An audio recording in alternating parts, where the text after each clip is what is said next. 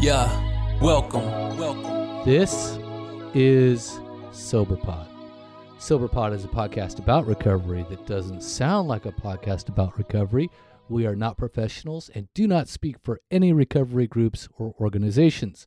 And as always, we encourage you to listen in moderation. Holy shit, 7 days of SoberPod is a little harder to do than I thought. I'm going to have to edit all this shit and separate it all out and post it. And, oh my God, you guys should be grateful for my fucking service, you motherfuckers. Ego, get out of here. Ego, is that you? I hear you knocking, Ego. You get the fuck out of here. All right, here it is.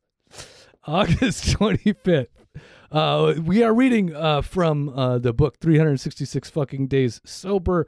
And this book was written by yours truly, and it is available by going to soberpod.com. Click on the book, blah, blah, blah, blah. And what we'll be reading is from August 25th, which is, I think at this point, it would be like Friday. Oh my gosh, like, thank God it's Friday. And then soon enough, like Chelsea and I are going to be like hooking up like somewhere in the weekend somehow. And then we'll put out a full length episode. And then you'll be glad that you like didn't have to like listen to me do this shit anymore. All right. So here's, we're doing 7 days sober, 7 days of SoberPod and 7 days sober. Man, I just got a week. So 7 days of SoberPod. And it is August 25th. All right. Here it is. The reading. What time is it? No, not that. What time is this moment? Are you living in a live time or dead time?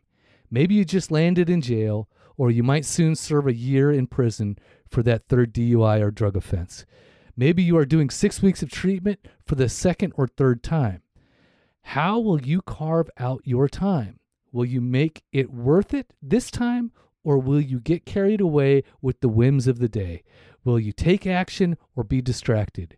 You must choose whether this time right here, right now, will be alive or dead.